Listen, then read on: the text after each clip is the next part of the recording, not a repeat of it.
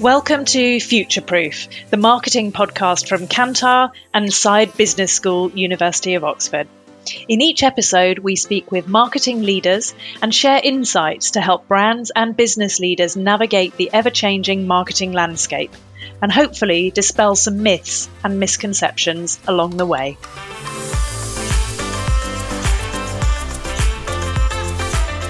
Hi, I'm Jane Osler.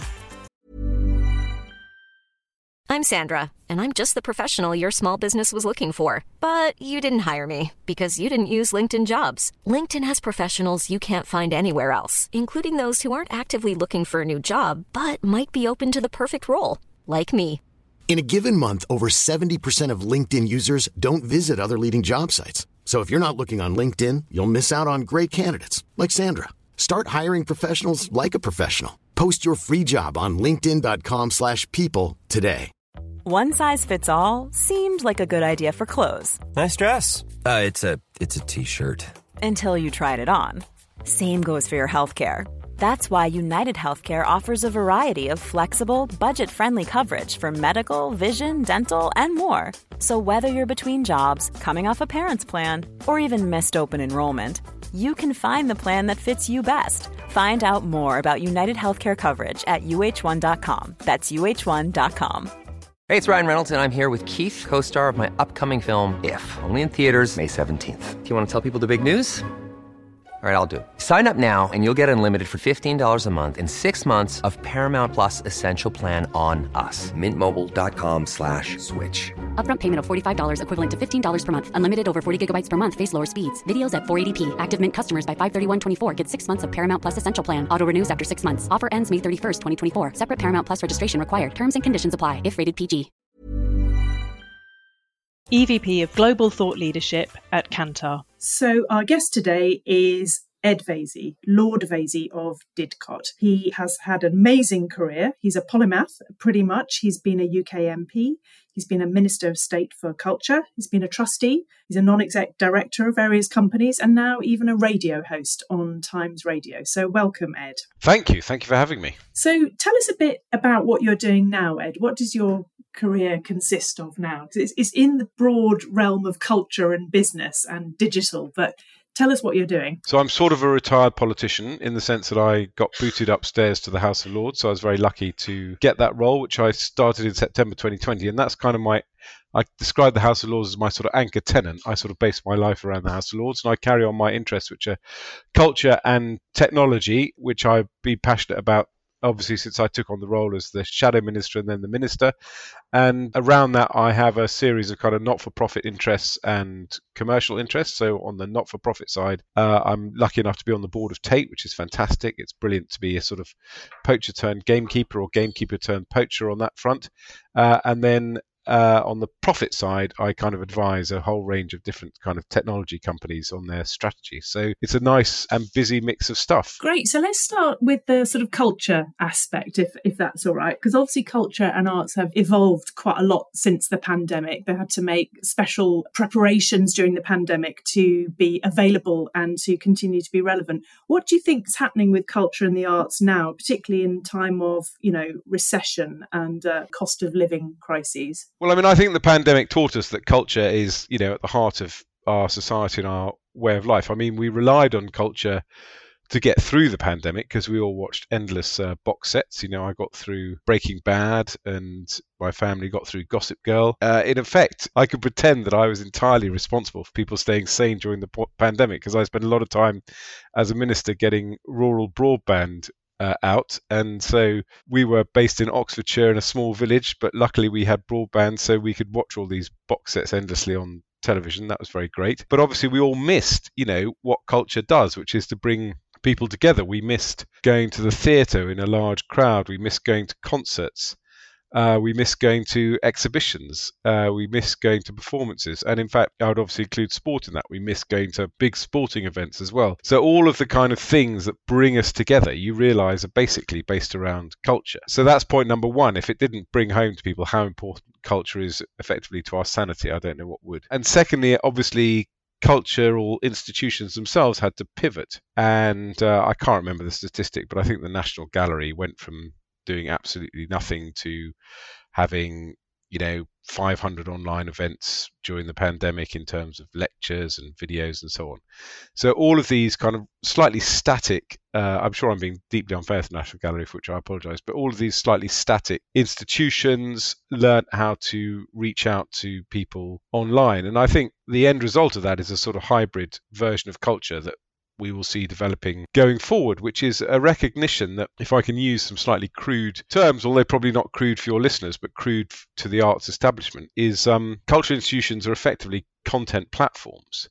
And if you go to the opera, on one level, you go to an auditorium and you have this incredible live experience. But at the same time, that stage and those singers are producing content which can be monetized and distributed in different ways. It can be, NT Live is obviously a very good example. The National Theatre's Cinecast. You can go to a cinema and watch a live opera. You can watch it on a platform like Digital Theatre, for example. And potentially you can charge for that and make revenue. You're not going to obviously move the dial hugely, but it is better than nothing. And the other thing I found at Tate, for example, Tate's membership really held up during the pandemic.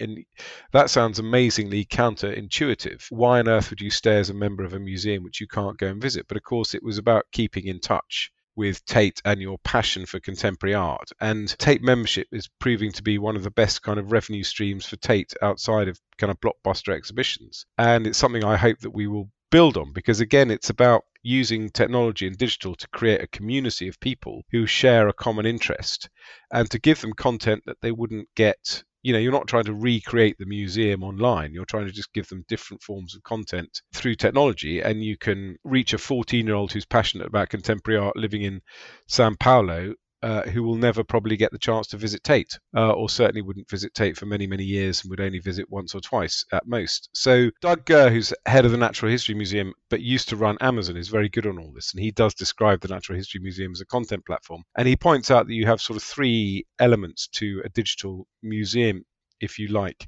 That includes taking, for the sake of argument, a dinosaur bone and turning it into 10 different pieces of content, depending on what audience you want to speak to. They have lots of moving image content, which they haven't sort of categorized and need to create more of. And they have the data of who visits the museum and who visits the website. And if you crunch all that together, you've got this kind of amazing opportunity. And if you think about it, if 150,000 people join your museum and pay you £100 a year to get content, pretty soon you're talking in museum terms pretty significant revenue. And once you've built the platform and the technology, it's pretty low cost. So there are these massive opportunities for culture, which can only be a good thing. It can only be, put forward a cliche, a complete win-win, because you're reaching out to people who want your content and you're making money from it. Okay, so let's talk a bit more about the role of data and digital with experiences that you're talking about. We advise brands to be,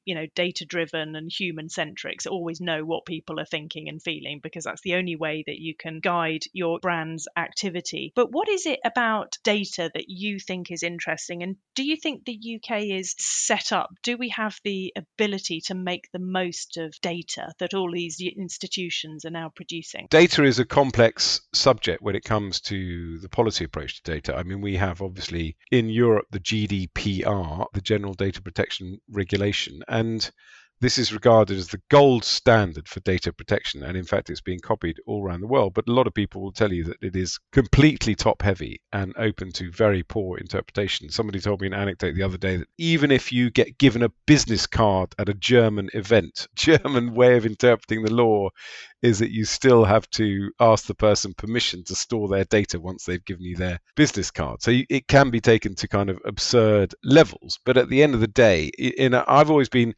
I do understand the concept that our data should be private and not abused, but I've also been pretty relaxed about this kind of dystopian view that, you are the product. Because, although I do find it slightly creepy that literally if I talk to my wife about a new sofa, I'll suddenly get sofa adverts on my Google search engine. So there need to be some limits. But I don't mind the fact that by and large, the sites that I use learn a bit about me and give me, to a certain extent, some of the content I want to see. And I think that, therefore, we are really in the foothills of using data properly. And on a macro level with government, for example, I think the data bill that's coming through Parliament is going to allow lots of different government departments to start sharing data, and that can only be a sensible thing. It can only be sensible, for example, to take health data, mix it with education data, mix it with geographical data, and draw from mixing that data conclusions about certain parts of the country, lifestyles.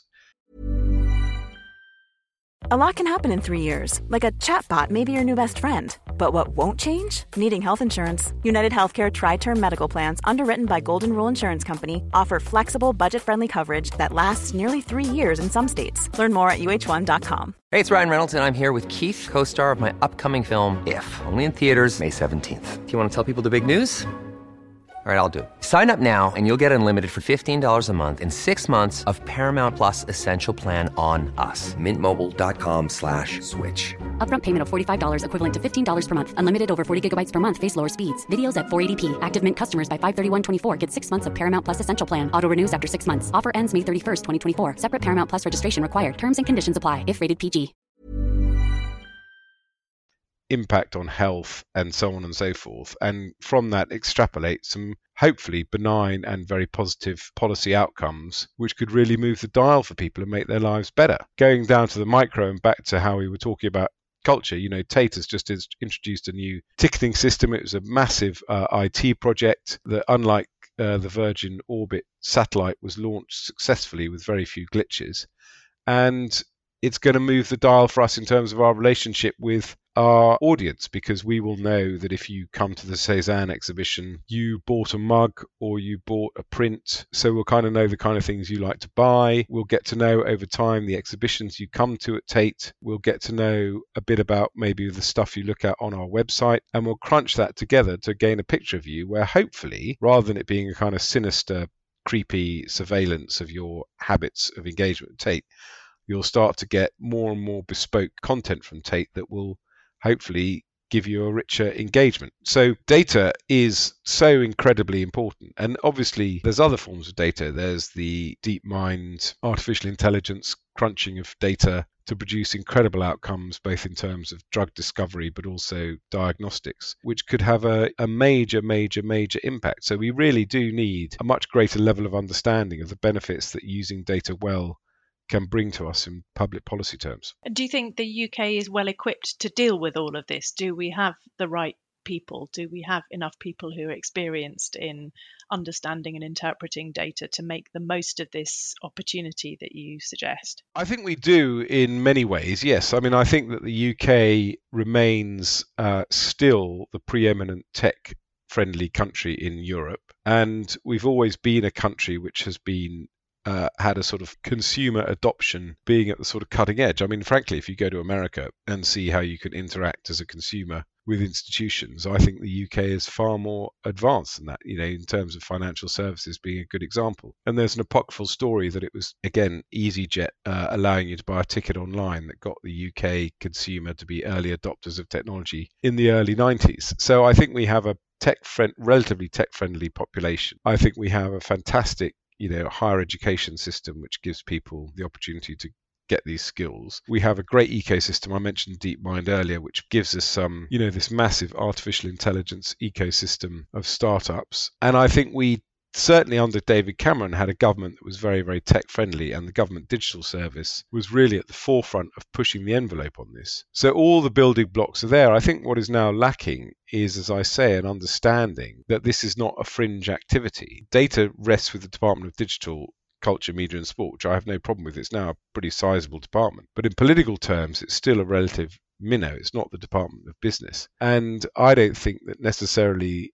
we have a team at the centre of government that is really, really driving this forward. And I think we did under Cameron, under the government digital service with people like Mike Bracken. You had people who are prepared, like a company like Kantar, prepared to take risks, prepared to be innovative, prepared to constantly be thinking ahead about what the next product could be that would be useful to people, and was constantly putting the user first and thinking what would benefit the user. So I think we are still in a very good place, but I think we risk losing momentum unless we have leadership at the top. Now, having said that, Rishi Sunak, our new Prime Minister, is Mr. Techie and Mr. Spreadsheet. So if anyone understands this, it will be the Prime Minister. So let's talk about innovation and how that's encouraged, because obviously brands and organisations play, as you say, a massive role in driving adoption of new technologies and new concepts. One of the things we've done recently is a piece of research, and it shows that nearly 50% of marketers are looking at investing this year in 2023 into the metaverse in all its various forms. And, they're continuing their investment in online video and streaming and podcasts and e-commerce. And, so brands are actually hugely progressive. What do you think governments more broadly, not just the UK government, should be doing to support all of that innovation that's coming from brands? Well, that's a very interesting question. I think, first of all, that I think government could learn a lot from brands. So I think there needs to be much more of a dialogue between business and government on a much more regular basis. I was always criticised as a minister for the amount of businesses that I used to meet, and obviously people thought I was deeply corrupt and up to no good. But actually, I just find it very, very stimulating. And I do think, regardless of how tacky people think this sounds, that you could learn much more about what is going on in the world and much more about what innovation is by talking to the chief executive of Tesco than necessarily talking to public policy officials, because they are dealing every day with customers and constantly having to adapt. And again, going back to Doug Amazon / the Natural History Museum,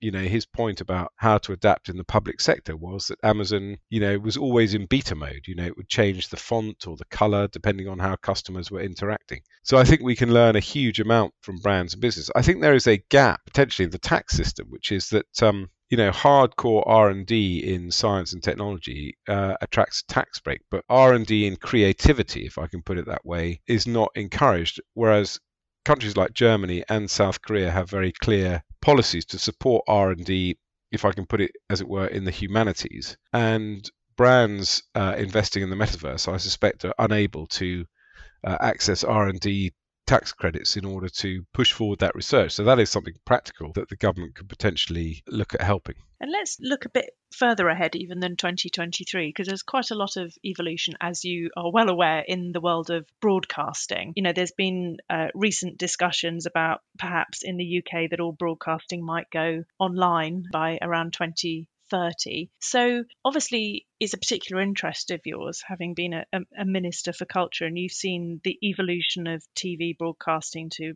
from analog to digital, and, radio moving from analog to primarily digital listening now. What would your prediction be for broadcasting over the next few years? Because it's a hugely complex and fast changing market. Well, I think the changes are accelerating very quickly. And I think, you and I suspect, have barely noticed the imperceptible changes to our lifestyle, but which are now fundamental, which is that I probably have not watched live television except for sport for a couple of years now. Any kind of drama or content that I want to see, I will stream, and I will choose when to watch it. Sport and maybe game shows, so I'm a Celebrity or Strictly would be things that you watch live. I don't think that streaming, going back to what I said about culture in the pandemic, I don't think streaming is going to destroy our sense of community, because I can happily sit down and start watching Yellowstone, which my wife and I have started doing, and I can pick up a conversation with someone who may have watched it 3 months ago and say, God, wasn't it amazing? It's brilliant, this, that, and the other. So I don't think you lose that sense of community. And also, we're all watching the 3rd season of Emily in Paris pretty much at the same time. So that's a good thing. I think that, there's a media bill due on the books soon, which is going to try and make sure that public service broadcasting remains prominent when it comes to streaming, so that when you get your smart television, there's the BBC iPlayer and ITVX are prominently displayed. But by and large, we're becoming bespoke consumers of content, and I don't have any problem with that. And we've seen a massive investment in content because it's a very competitive landscape. No doubt there'll be some consolidation down the way. But I think the other point I would make, though, is that from a public policy position, and what will concern politicians is not leaving people behind. And there will be this hybrid existence for a while. If I compare it to digital radio, for example, I was in charge of radio as a minister, and I never ever got to a position where I was comfortable in switching off FM, because I knew that it would cause a massive row. And I wanted, as it were, the industry to evolve to a point where FM really became surplus to requirements. And there needs to be a balance between kind of what capital investment is needed to sustain FM against the benefit of continuing it. But I knew that even though digital radios now, I think, easily surpassed the kind of 50% mark that people wanted, and more and more all new cars now have digital radios. You can't leave behind the people who have 10 FM radios in their house and absolutely love radio. So there will always be this kind of hybrid existence. Whether you get to complete switch off to broadband television in 2030, I'm highly skeptical about, because I think that the political imperative to maintain free to air, even if it's only serving 10% of the population, will still be there. Some of our other data shows, Ed, that media spend on radio for advertising purposes is actually in decline for next year, or is going to grow at a slower rate for next year. Podcasting, however, is growing at a much faster rate in terms of advertising investment. So what does the future look like for audio, do you think? Again, I think that there will be a sort of hybrid future for audio. I do this Times radio show on a Friday night, and I sometimes feel when I'm doing it, I'm doing sort of 12 short podcasts, in 15-minute segments. I have a guest on, we talk about a discrete issue, the guest goes, a new guest comes in. There's no particular theme. I mean, we're focused on things like culture and technology, but there's no particular theme throughout the program. And in fact, a lot of people email me and say, could you put your schedule up on Twitter, because I will listen to the guests that I want to listen to and I won't listen to the others. And obviously people are able to catch up on the app if they are so inclined to listen to my show in their spare time. So I think that there will be a sort of merging of the sort of world of podcast and the world of radio to a certain extent. But having said that, of course, whenever I'm driving anywhere, I will turn on the radio and listen to the radio. And when I get up in the morning, I will listen to the radio live, because I want to hear kind of what the day's headlines are and what people are talking about. So there will still be a case for live radio. And obviously digital radio, like digital television, has seen a massive explosion of choice. So I think, again, exactly as I described television, there will be the live radio need, which is I want to get up in the morning and find out what's going on in the world, and I'm driving from A to B, so I just want to listen to music or people chatting. And there will be the podcast aspect of radio, which is, I heard Ed Vaizey had Jane Osler on his show yesterday. I'd love to hear that interview. I'll just get the app, find out where it is and listen to it. Desert Island Discs on Radio 4 I won't listen to live. I'll listen on catch up, and it's effectively a podcast. It's not a radio program. You've been listening to Future Proof from Kantar and Side Business School. For all episodes and more information, visit kantar.com or oxfordfutureofmarketing.com. If you enjoyed this, please leave us a rating and a review, and subscribe on your favourite podcast app so you never miss an episode.